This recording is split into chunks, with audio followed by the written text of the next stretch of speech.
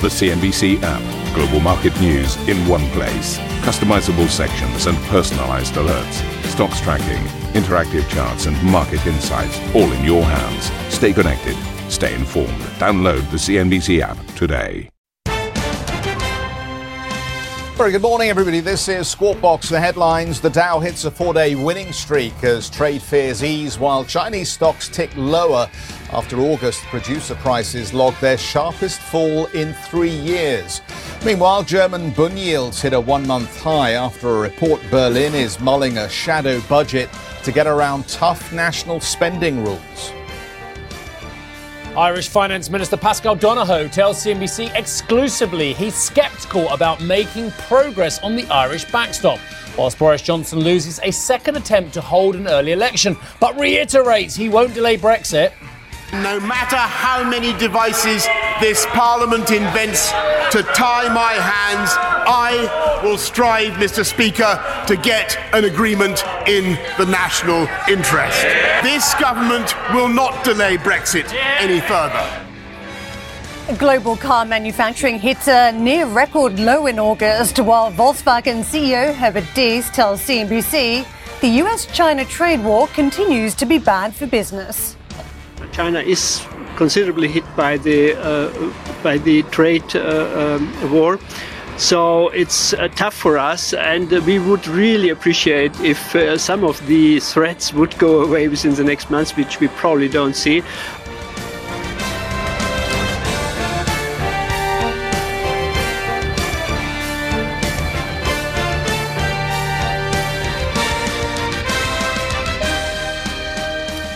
So here's a lesson for all you rookie reporters out here. When looking at the markets like on my left-hand side, you don't start the show by going, nothing's happening. It's a flat market, because that would be A, inaccurate, and B, boring television, was it as well? So look at the S&P, down 0.01%. Oh my goodness me, what a dull market. Well, luckily I found a kindred spirit in Nicholas Colas of DataTrek Monitoring as well, who completely agrees with me that there is always a story in these markets. There's always something fascinating, either in the data or the individual market moves, and you didn't even have to dig that far, that deep down in order to find the interesting stuff, because we saw really big moves, divergent moves on sub-indices and indeed some of the sub-sectors as well. For instance, energy surging yesterday, thinking that there's going to be a more hawkish Saudi Arabia out there as well. So we saw the energy sector up significantly over 1%, and we saw healthcare down about 1% as well. So straight away, you've got a story there. You've got a big spread of around about 2.5% between the best and the worst performing sector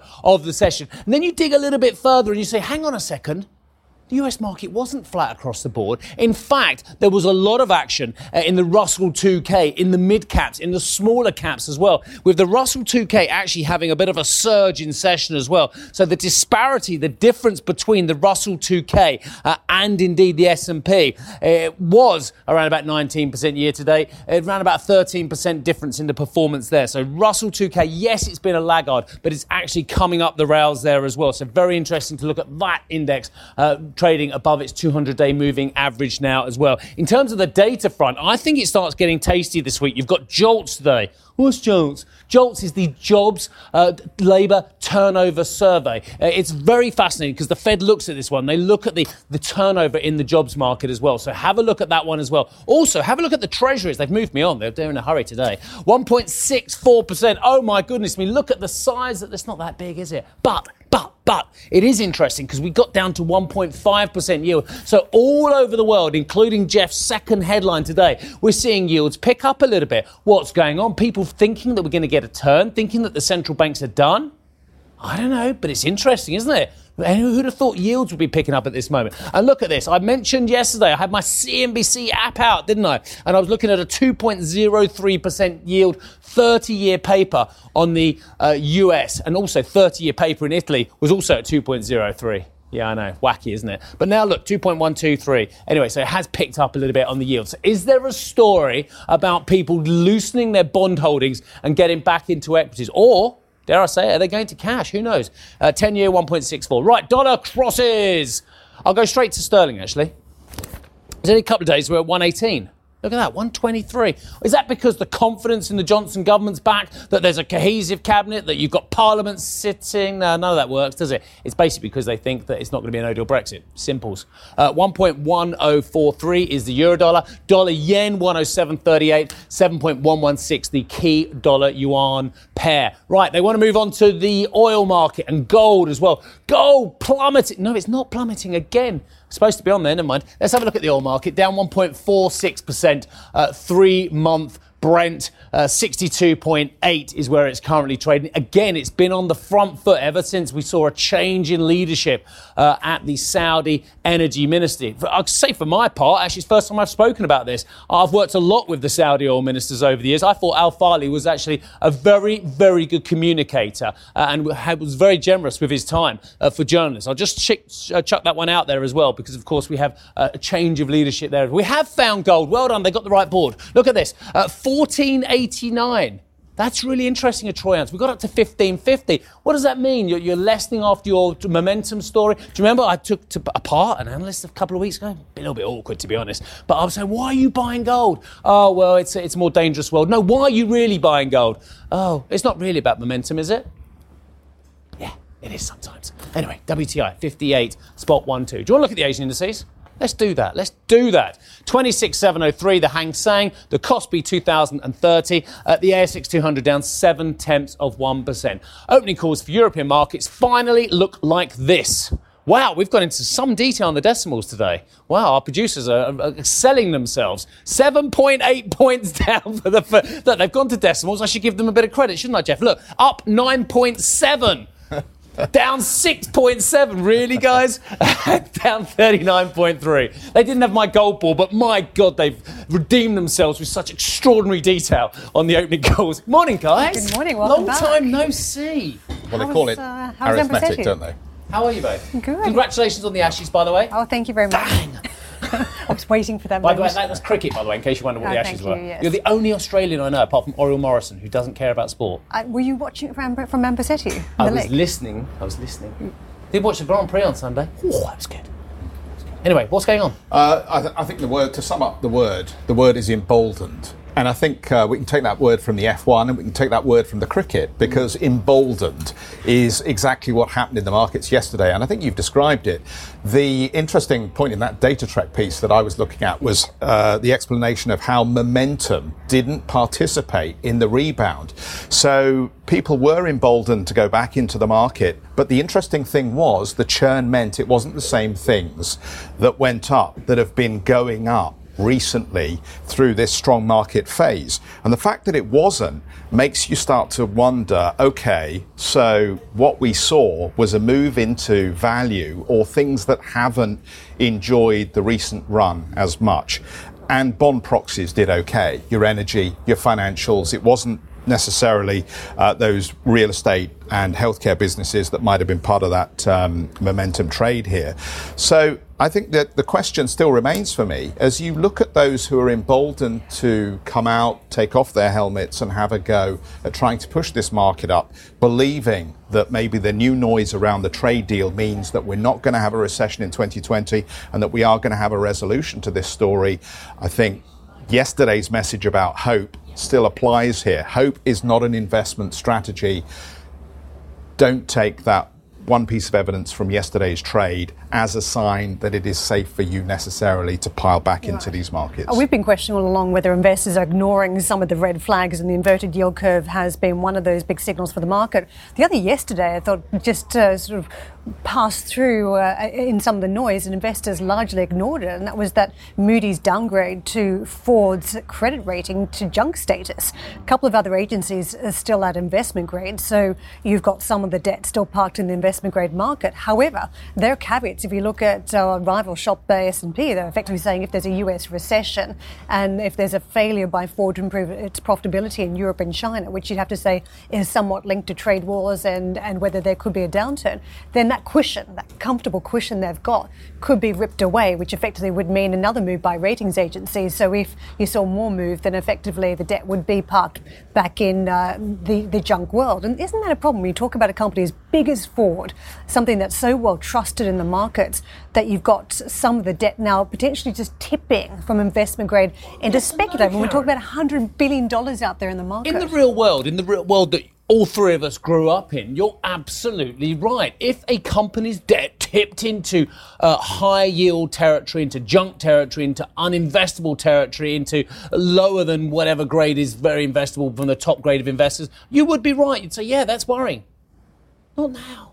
Not now. There's junk in negative territory out there virtually. There's high yield trading at flat. It doesn't matter so much anymore. And this desperation, this search for... I mean, look at it. Look at this magnificent, superb country I've just come back from. I love the place. We all love Italy. Who doesn't love Italy? What lunatic out there wouldn't love Italy? But they have got masses of problems. I could reel off to you 10 things now. Don't ask me to do that. 10 things now that would tell you this country is uninvestable. And yet, you've got 10-year paper below 1%.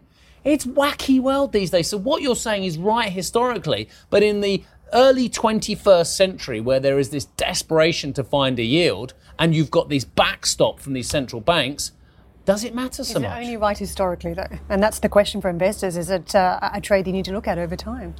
We better move on. We'll come back to the conversation in just a moment. The trade war between the US and China continues to rock the car industry. Data from IHS Markit shows the global auto sector recorded the sharpest decline in output of all the sectors monitored in August, slumping to near record lows. Annette caught up with the CEO of Volkswagen at the Frankfurt Motor Show and asked him how the trade tensions are affecting his business.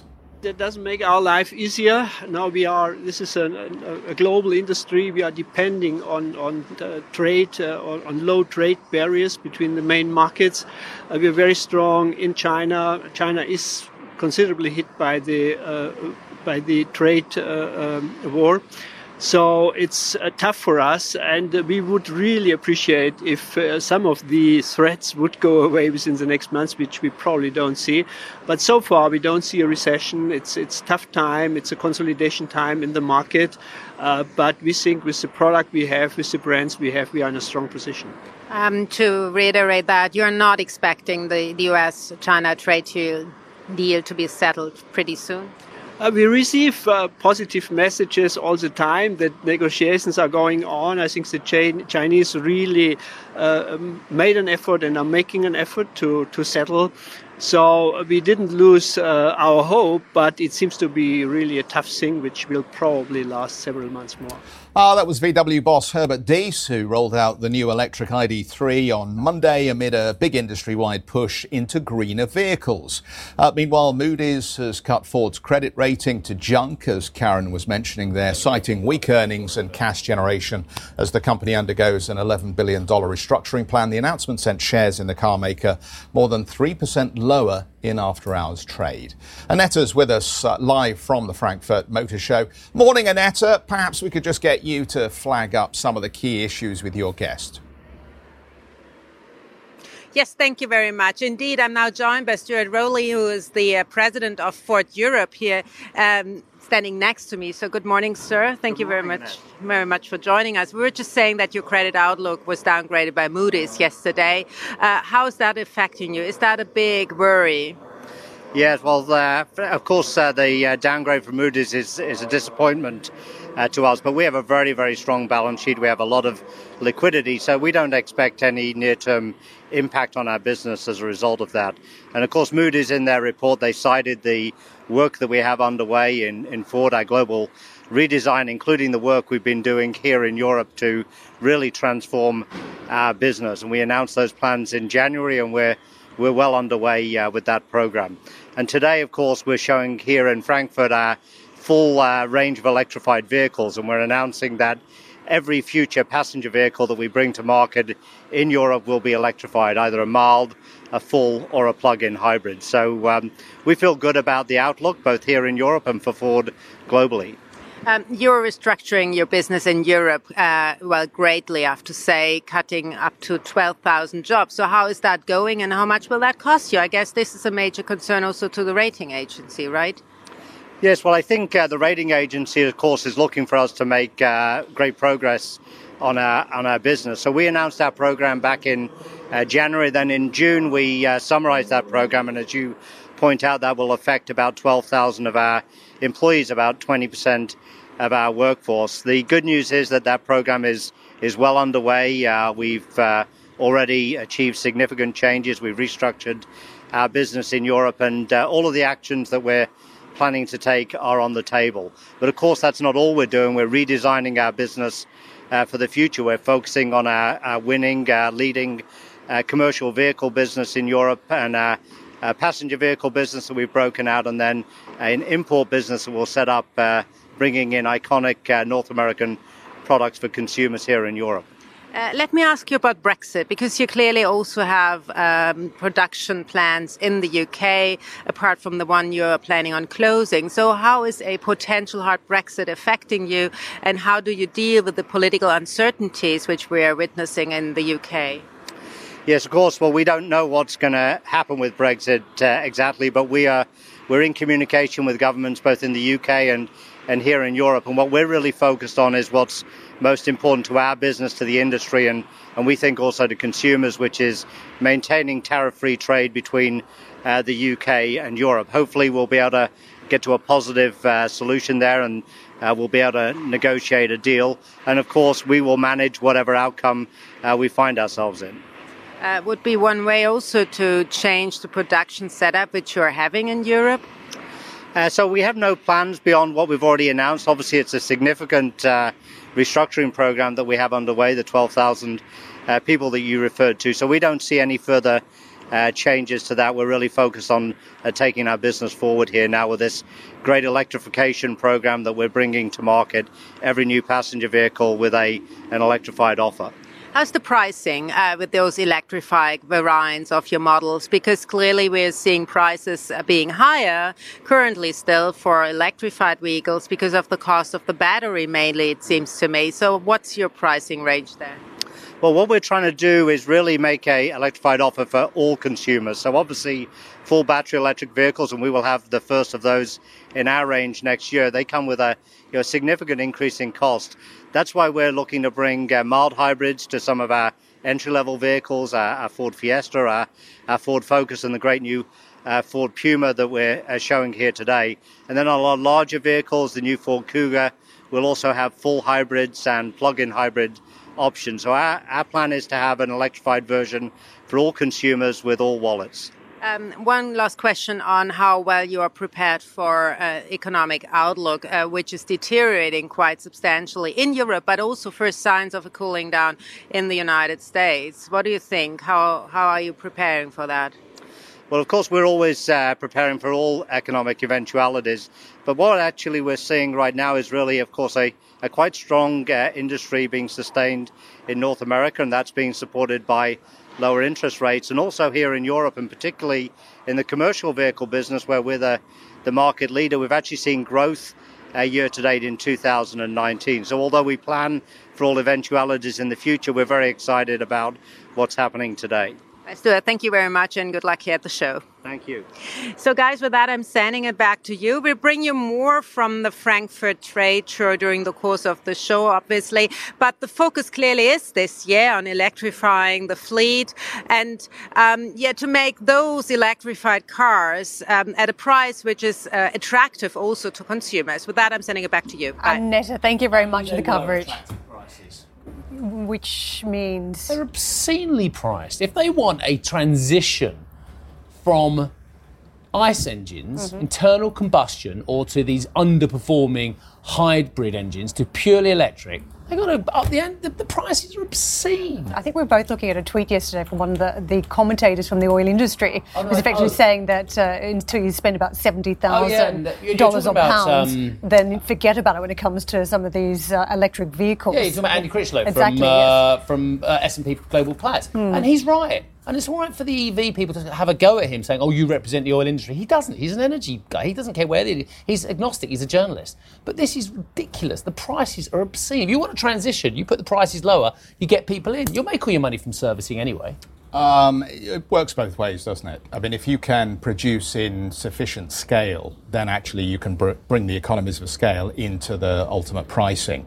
But at this point, it's not clear that there's going to be mass adoption at this point without more punitive sanctions on ICE engines, which is where we're going in Europe, really. It's more stick than carrot at this stage. Yeah. Just wonder whether they've all invested in the wrong areas of business too, not enough into battery technology, that those investments simply just haven't taken place at the right point in time. We are going to push on and take a look at some numbers out of China, as data watching is what we've been doing for the last couple of weeks, and China's producer price index fell deeper into deflationary territory in August as factory prices marked the sharpest annual decline in 3 years. China's PPI fell 0.8% in the month amid weaker raw material prices. Consumer prices rose 2.8% over the period, beating estimates. No, I'm just configuring a Nissan Leaf here to work out how much they cost. OK, right. Other EVs are available. Right, coming up on the show, Prime Minister Boris Johnson vows to keep calm and carry on despite losing his second bid to trigger a general election and failing to make a meaningful progress on the backstop in Dublin. More from our international exclusive interview with the Irish Finance Minister next. And if you just can't get enough of Squawk Box, be sure to tune in for our very own podcast. Head to cnbc.com, Apple Podcasts, Spotify, or wherever you get your podcast. Have a listen and download today's episode. For our listeners out there, stick around for some more. A CNBC signature event. East Tech West, CNBC's exclusive invitation-only retreat, returns to Nanshao, Guangzhou, China in 2019. We explore all things tech, from artificial intelligence to 5G. Join the world's most prolific investors, inventors and entrepreneurs as they share their stories and celebrate innovation. Visit easttechwest.com for an application to attend.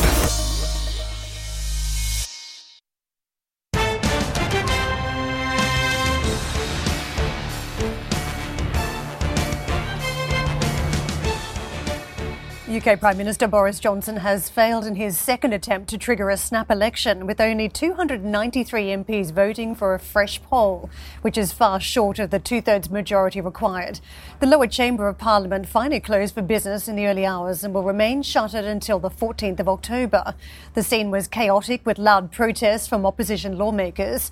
New legislation also came into effect that will force the government to postpone Brexit unless a deal can be reached. Several government ministers have indicated that Number 10 is looking at ways to flout the new law. Let's get out to Willem for more at Westminster. Willem, Boris Johnson yesterday very much on message about trying to achieve a deal and denying that he is trying to engineer a no-deal Brexit. That said, some commentators have started to pen pieces and critique him, questioning whether, in fact, all this chaos that is happening behind the scenes at Westminster might be purely created by Boris Johnson to force another election. What do you make of that scenario? Well, I mean, clearly it's been a difficult week or two for the British Prime Minister. You know, he's wanted to try and hold on to that option of a no-deal Brexit. Parliament at least seems to have denied him that.